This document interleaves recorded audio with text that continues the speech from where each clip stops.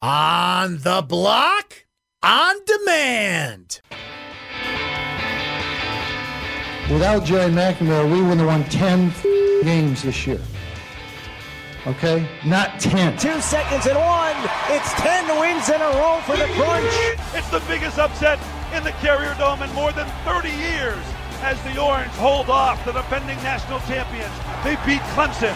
The Bills make me wanna shout. McCoy in the backfield takes the handoff, runs up the middle, breaks a tackle. He's inside the 10, cuts to the left, into the end zone.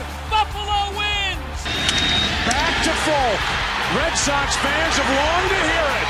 The Boston Red Sox are world champions. Somebody in Vegas told them they were going to win by 20. Gotta look at the positive side of things once in a while instead of the negative all the time.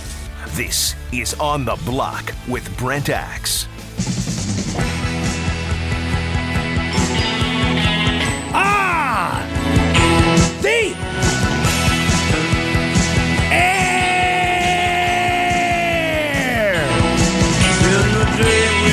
Here on ESPN Radio, 97.7, 100.1. ESPN Radio, Utica Rome. What's happening, Mohawk Valley?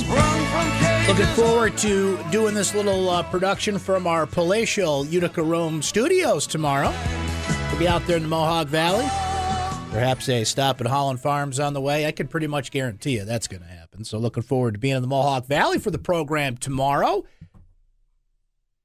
You can listen to us online. You can listen to us on the radio. You can listen to us on the ESPN app. There's so many ways to take in the show. We appreciate you doing all of those. But don't forget that you can also listen to us on your time. Okay, we have a podcast that we do. We take this little show, we put it into the magic podcast machine, we make a podcast. And if you subscribe on iTunes or Google Play, it gets sent to you and you can listen on your time. It is a beautiful thing. Here's how you participate in the program today. 437-7644. Brent Axe Media. Brent Axe Media on Twitter. The text line is 288-0644 if you'd like to participate there. I got a couple good questions and comments off the text line yesterday, so fire away there, and we will correspond as we go through the program. We have two guests joining us here on this Thursday. One is the head coach, Jim Boeheim. He joins us every Thursday here on The Block, presented by Skinny Atlas Jewelry. Our own Seth Goldberg interviewed Jim Boeheim today, pinch hitting for the Axeman. So we'll listen back to that a little later on in the show as the Orange get ready for Florida State on Saturday. Florida State losing last night at home to Louisville in what was a pretty fun game to watch, by the way. I'll say this. I'm very curious if Syracuse can kind of do to Florida State what Virginia does to other teams, and I want to get into kind of what the identity of this team is going to be here going down the stretch momentarily. But Florida State, I will say this. They are a darn fun team to watch. They are athletic. They attack the rim. It is a highlight show and a half, and that was a really fun game to check out. And, you just go watch the highlights of it, and you're just, it's a dunk fest. So I'm wondering how Syracuse is going to match up with that team. I think it could end up being a fun game. And I think it's a game Syracuse can win, by the way, and we will discuss that throughout the program. So we'll hear Coach's thoughts on that, and, of course, the loss to Virginia the other night and the press defense and all sorts of questions that people have on Syracuse basketball. We'll also chat with Howard Dolgan here in this hour of the program, your white-hot Syracuse Crunch, who last night extended a winning streak to 6 games. The Planet Fitness Galaxy Cup happening tomorrow night at the Utica Memorial Auditorium between the Crunch and the Comets. You'll hear it right here in Syracuse on ESPN Radio Syracuse, and over in the Mohawk Valley, our friends at K-Rock, the home of Comets hockey. So we'll talk to Howard about that, winning 6 in a row, and congratulations are in order for Grandpa. That's right, Howard Dolgan. We'll call him Grandpa. Congratulations to the new addition to the Dolgan family. We've got hot takes as usual to come, including where did talking about LeBron James retiring come from? Does this mean I'm getting old? This just means I'm getting old when people are discussing this. LeBron was drafted in 2003. This is just insane that this is even a conversation, but that's where we are. It's not going to happen anytime soon, but the fact that it was floated out there and discussed is interesting. Giant fans, I wonder how you're taking this in. And Seth just mentioned it in the update as we were just talking about Utica. Matt Patricia seems to be the guy for the Giants. And I think that given the candidates that are out there, and if you're going to go down the road that, teams have to do, who's the hot coordinator? Who's the guy ready to take the next step? It certainly worked for the Buffalo Bills. It certainly worked for the Los Angeles Rams. But there's a pile of guys that don't work in that category. What is it about Matt Patricia that is right for the Giants, other than the fact that he has spent all that time next to Belichick? What is it about him and what he does and what he can do for the Giants? And I guess that's the $64,000 question generally about any coaching candidate. But of all the assistants, and there is a pile of Belichick guys that did not work at the NFL level or as head coaches elsewhere. Charlie Weiss. Josh McDaniels went to Denver and flamed out. He's going to get another shot just because that's the way the process works. And, once upon a time, Bill Belichick went to Cleveland, got that team to the playoffs, but sometimes you have to do this somewhere else and kind of learn your craft and take it elsewhere. I'm just kind of wondering about Patricia, what makes him the guy for the New York Football Giants, because it seems we're heading down that road. We will discuss that later, but not that bracketology is something I would lean strongly on here on January 11th, but in the for what it's worth category, Joe Lunardi, in his latest bracketology, has the orange in. Now, he has the orange in they're pretty much the last category you can sneak into, which is the last four buys. Not that we really need to discuss matchups at this point, but, because people are into this stuff, if the season ended today, which of course it does not, it's not even close to, but Syracuse would match up with Texas A&M, which is a pretty good team, in Dallas. So the fact that they're still in that conversation, and I looked at Jay Abilis, does his great Billistrator rankings the other day, and Syracuse was still considered a top 50 team. For all of and when you get in the bubble, and we're in the bubble, right? Whatever, and I'm not just saying geographically here in Onondaga County. I'm saying if you are within the bubble as you are a Syracuse fan, you follow this team day in and day out, you get sucked into the conversation. You have routines, right? You listen to radio programs like this. You read about the team online, be it Syracuse.com or Noon's Magician or message boards, or you're in your circle of friends, right? And they think a certain way, and they talk about the team a certain way. And, our boy Joe in Liverpool called up yesterday, had a great poem for us. Paulie loved that, by the way, Joe. He would love you if you would call every day with a new poem. Just, throwing that out there. So we're in our little bubble, in our little world, and we watch every minute and we think a certain way. And that's fine, and, that's just what we do. But when you lose a game like Virginia and you've lost 3 in a row, it's hard to see the light. It's hard to, as it says in the open of the show, you got to be positive once in a while, right? Love that clip from Jim Boeheim. And that's fair because while if you ask me to put money on it at this point, up against the wall, got to make a choice. Will this team make the NCAA tournament? If you had to put money on it right now, my answer would probably be no. As a matter of fact, I can tell you my answer would be no. It would be close, but I think they're just short right now. This team is certainly capable of doing it, though.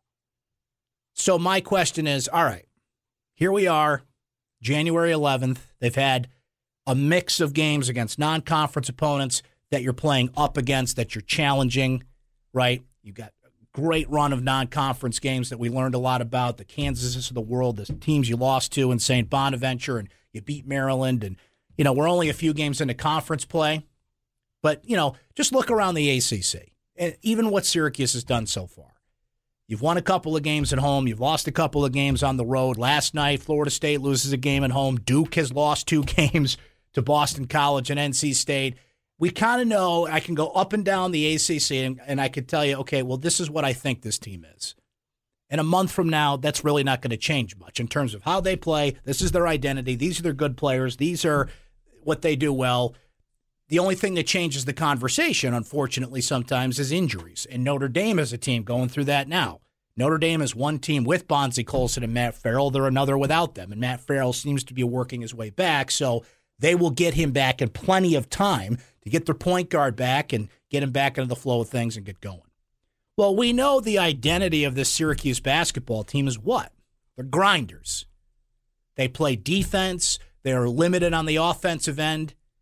So they've got to, really grind possessions. They've got to hit the boards. They've got to take smart shots. They have to capitalize on the offensive opportunities that are there. If that's Pascal Chukwu on the offensive boards, if that is Frank Howard's hot from the three-point line, if it's a game where Tyus Battle is playing really well and getting into the lane and getting a shot and feeling comfortable, if it's, there's not a lot of options there, but there is a variety of ways that Syracuse can do things. So that's why this Florida State game to me is interesting, because Florida State, did I mention a few minutes ago how fun they are to watch? They are a fun team. You go into, every game's different, every matchup is different, but, there's a certain philosophy that you want to lean on, right? And I think Syracuse is going to go into more games, down the stretch than not, saying we've got to be kind of a monkey wrench. We've got to take another team out of what they do while we do what we do. Because what coaches love to say, and I understand why they say it, when we don't worry about the opponent, we do what we do. And usually that comes from confident teams. That comes from teams that are winning a lot of games near the top of their league, or they have such a unique style that they know it is hard to adjust to. And Syracuse does have something like that in their back pocket when you play a 2-3 zone defense. As much as teams have studied it, have seen it, and you're in the league and know it, it still makes you adjust. It still makes you think, and it's still one of those things that you can discuss till you're blue in the face all week long during a practice.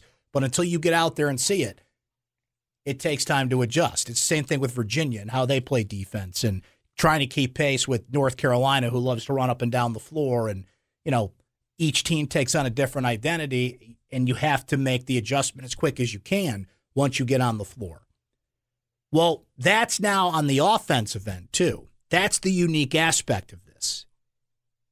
Because Syracuse is a team that's got three primary scorers, Matthew Moyer sometimes can get in there. As I mentioned, Pascal Chukwu was hot on the offensive glass, but that's why I think it's important going down the stretch that they figure out a little bit more of ball movement. They figure out, okay, who's another option we can go to? And again, there's not a lot of choices there because your bench is so limited. But what is there to be done? And I'm asking this rhetorically. I'm asking this openly. I'm saying, what can this team do in your mind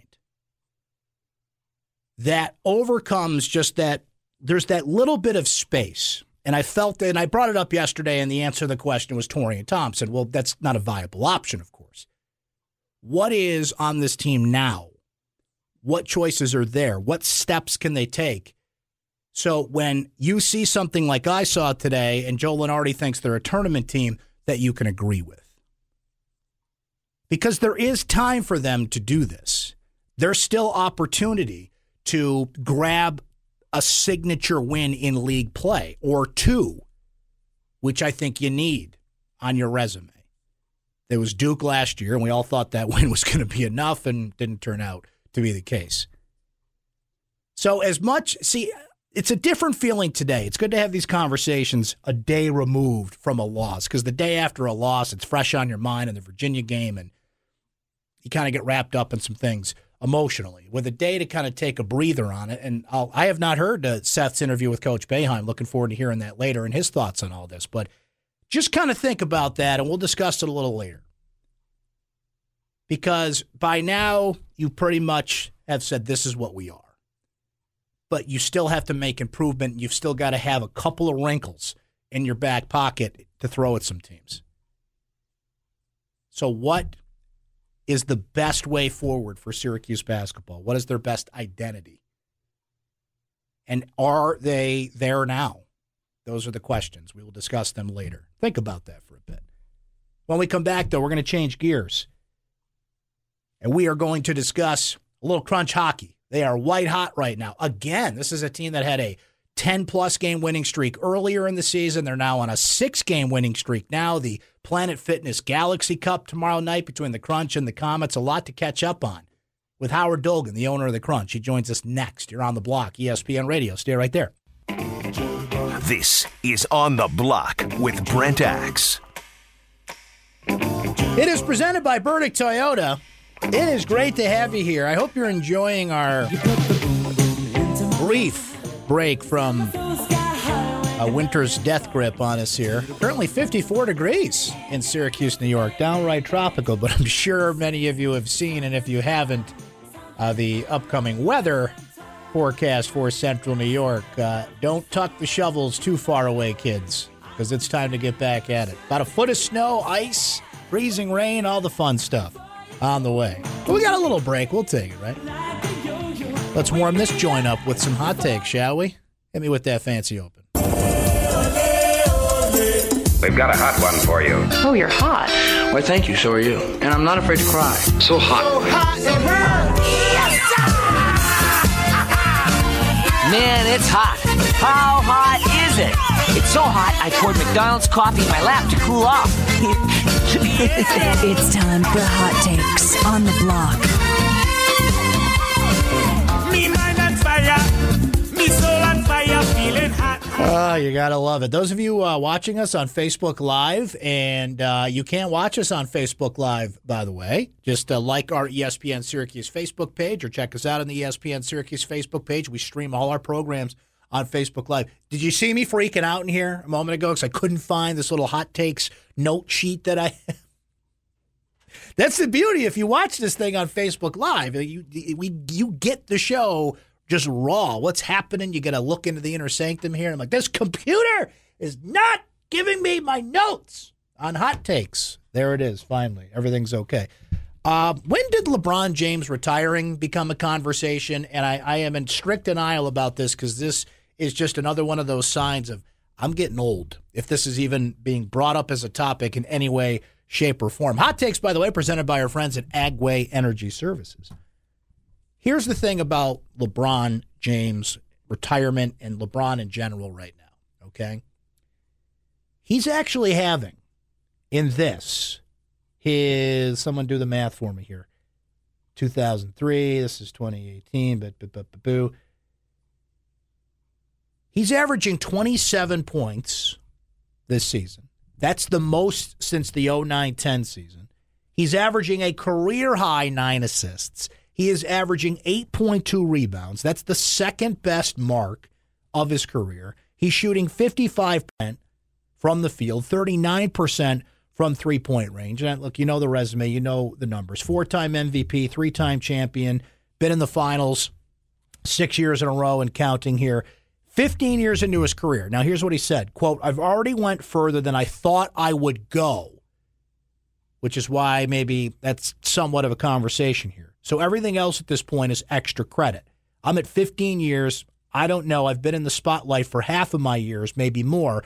I'm 33 now. This started when I was 15, so I can go more. 18 years I've been in this light, so I've already exceeded everything I've ever dreamed about. At this point, I'm just adding crazy toppings on the cake like my daughter would do. Just throw all kinds of stuff on the cake, and whatever happens, happens. LeBron enters tonight's game 126 points away from becoming just the 7th player in league history to score 30,000 points. And as our buddy Dave McMenamin points out, we've had David Mack on the program for a while. We're going to have to get him on. LeBron is a realistic shot of retiring as the NBA's all-time leading scorer. If he were to average 20 points per game and play 70 games this season, he would need about 5 more years to eclipse Kareem Abdul-Jabbar's record of 38,387 points. So you can read more of Dave's column on this. It's great stuff at ESPN.com. And I'm just thinking, LeBron is, the consummate example of how long somebody's in the spotlight. Now, he is not a good example of, the one-and-done generation and things of that nature. Never went to college, of course. But LeBron James was starting to get major attention as a star when he was 15 years old, and he's on the cover of Sports Illustrated when he's in high school, and ESPN starts broadcasting his games. And I remember when this started to happen in, 2001, 2002. People were freaking out that how dare ESPN show regular season high school basketball games, and you're overhyping these kids, and now it's just normal. Now, I mean, some people still kind of raise their eyebrows at it, but in 2001, 2002, people just thought, ESPN was the devil for daring to do such a thing, right? So he's been in the spotlight for so long. He has been dominant for so long. And we're just so used to love him or hate him. And I just don't get the LeBron James hate. I never have. The guy is, was a model citizen. He's never done anything off the court, legally in terms of DWIs or domestic violence or any of this stuff that we've heard. People don't like some of his social stances, and that's fine. You don't have to like that stuff. But, LeBron haters are some of my favorite people. I'm like, why? You would take him on your team in a heartbeat. Yes, the decision thing was stupid, and look, he's not perfect, but most of it is just, to me, it's unjustified. But those numbers that I read at the beginning of this are what are intriguing to me. He's 33 years old. And now this is where some people will roll their eyes. But look, when you go to the NBA Finals 6 straight years, I don't care how great a shape you're in, and LeBron is essentially the Tom Brady of the NBA and how he keeps himself in unbelievable shape and his, physical routine. And, Dave wrote a great piece about that we discussed a few months ago, and it's remarkable. But I'm sorry, the wear and tear of playing that much basketball, well into June, you're in the finals every year, the recovery time is shorter, that's going to catch up to you. But see, it kind of hasn't, because I just gave you all the numbers that LeBron has. And Boston is a better team in the East this year, and it just seems like, Cleveland, we write this article every year, kind of like they just wrote the article about the Patriots. When is it going to go down? Are they going to give them a better team? And Isaiah Thomas is getting healthy now, so we'll see how it all develops here. But I just really hope that you kind of pull a Ferris Bueller with LeBron James. And what I mean by that is life moves pretty fast. If you don't stop and look around once in a while, you might miss it. I know I'm somebody, and I'm not, as you guys know, I'm not the biggest NBA fan in the world. I mean, I watch it, I follow it, we discuss it here. I'm not a passionate NBA guy, but I know when LeBron James crosses my screen, I stop and I watch, and I often think about that. Like, do people realize what we're watching here and how amazing this guy is? But the fact that even came up, like that's a discussion and he's willingly having it, I'm like, whoa. We're there already. That's hot. I just watched this kid play high school games on ESPN. Now he's there. And one reason he's even having the discussion, and it would probably still be a few years off, is, his kids are getting older. And, as a father, anybody who's a father knows, like, you get to a certain point, and it sounds arrogant, but he's right. What else does a guy have left to do? You know what he has left to do? Be the all-time leading scorer. Multiple MVPs, multiple championships. He has the status as the greatest player in the world. And if he doesn't now, he had it and is going to get it back from either Steph or Kevin Durant or whoever you want to put in that title. I mean, LeBron has done everything. Surefire Hall of Famer. He's doing things outside of the game, media mogul, making movies. I think, isn't he remaking Space Jam? Isn't that coming out like this year or next year or something like that? And that'll kill it. So, these days, is that enough motivation to keep going for another 4 years? Because it's going to take about that long to become the all-time leading scorer. I mean, I guess that's kind of the last thing left to do. But athletes are different these days. They don't feel like they've got to play forever. Tom Brady does, but I just read that. I'm like, man, LeBron is the oldest 33-year-old I know. He's only 33. That's it. It feels like we've been talking about LeBron and watching LeBron for so long that it is like Tom Brady, that he's 40 years old and you're wondering when the end's going to be. He's only 33. It's incredible. I wanted to get into this a little bit because I think it's interesting how this goes. I'm a fan of the Rooney Rule. I think the Rooney Rule is needed.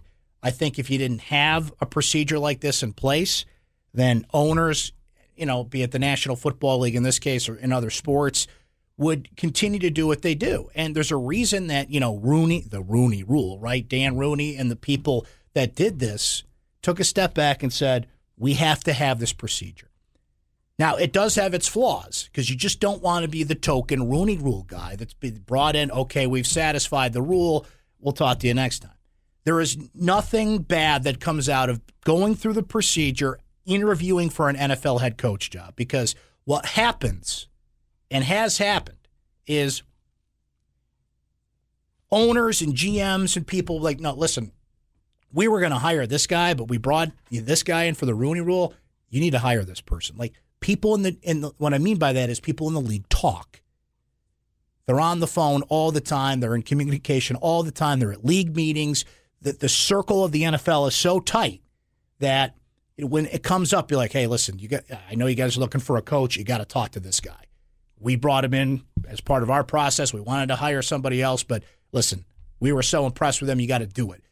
That's just business. That's just life. You need people in your corner. And the Rooney Rule helps that happen. Now, the reason I bring this up is an advocacy group is calling for John Gruden's hiring basically to be kind of to have a probe because they're saying the Raiders violated the Rooney Rule. Raiders general manager Reggie McKenzie said Tuesday that he interviewed 2 minority candidates before Gruden's hiring was announced. Oakland tight end coach Bobby Johnson and USC offensive coordinator T. Martin. Now, hiring within the organization, that's easy to do. T. Martin, NFL head coach, no. That's going to help T. Martin down the road, but we know that you're not having a serious conversation with this guy. Because people are wondering, well, if Mark Davis met with Gruden a couple of months ago, and Gruden's in the unique prospect at that time, he's a broadcaster. Like when you're interviewing coaches to be coaches, you've got to go through a procedure. But when you're just talking to an old friend, and maybe it happens to come up that if I want to have you as an NFL head coach, is the process the same? Because the Rooney Rule is structured for coaches. Gruden was not a current coach. I don't have this right in front of me, but what is, is it? Look, the Raiders were willing to pay $100 million for John Gruden. You don't think they wouldn't be willing to pay whatever fine it is or take the hit on the Rooney Rule? Now, people that argue against the Rooney Rule will say, black, white, everything in between, your guy is your guy. Hire the best guy. Hire the best coach. Why would you insult somebody's intelligence by bringing them in saying, we all know we're not hiring you, but, here we are. There are counters. There are two-way conversations on this. Trust me. If you're the Raiders, if you're any team, if you have your guy, right, and we're going to talk about the Giants next hour, and they have Matt Patricia. And he seems to be it, and they've interviewed a number of candidates. They're fine in this department. But you got to know what I's to dot and what T's to cross, even if we all know who is going to end up being there. Generally, I think it's a good rule. Going through an NFL interviewing head coaching process is not a bad thing. T. Martin couldn't even get the Tennessee job, and they thought he was a favorite for it. But he can say, I interviewed for an NFL head coaching job. Which one? The Raiders? Well, you knew you weren't getting that. Yeah, but guess what? I'm in a club a lot of people are not. On that note, we will break. We're going to come back with some SU Hoops talk and kind of try to figure out what the identity of this team is going to be. We are going to discuss, as I mentioned there briefly, Matt Patricia seems to be the guy for the Giants. Are we doing that just because he's been by Belichick's side all this time, or is this the move the Giants should make? Thank you. Bye-bye.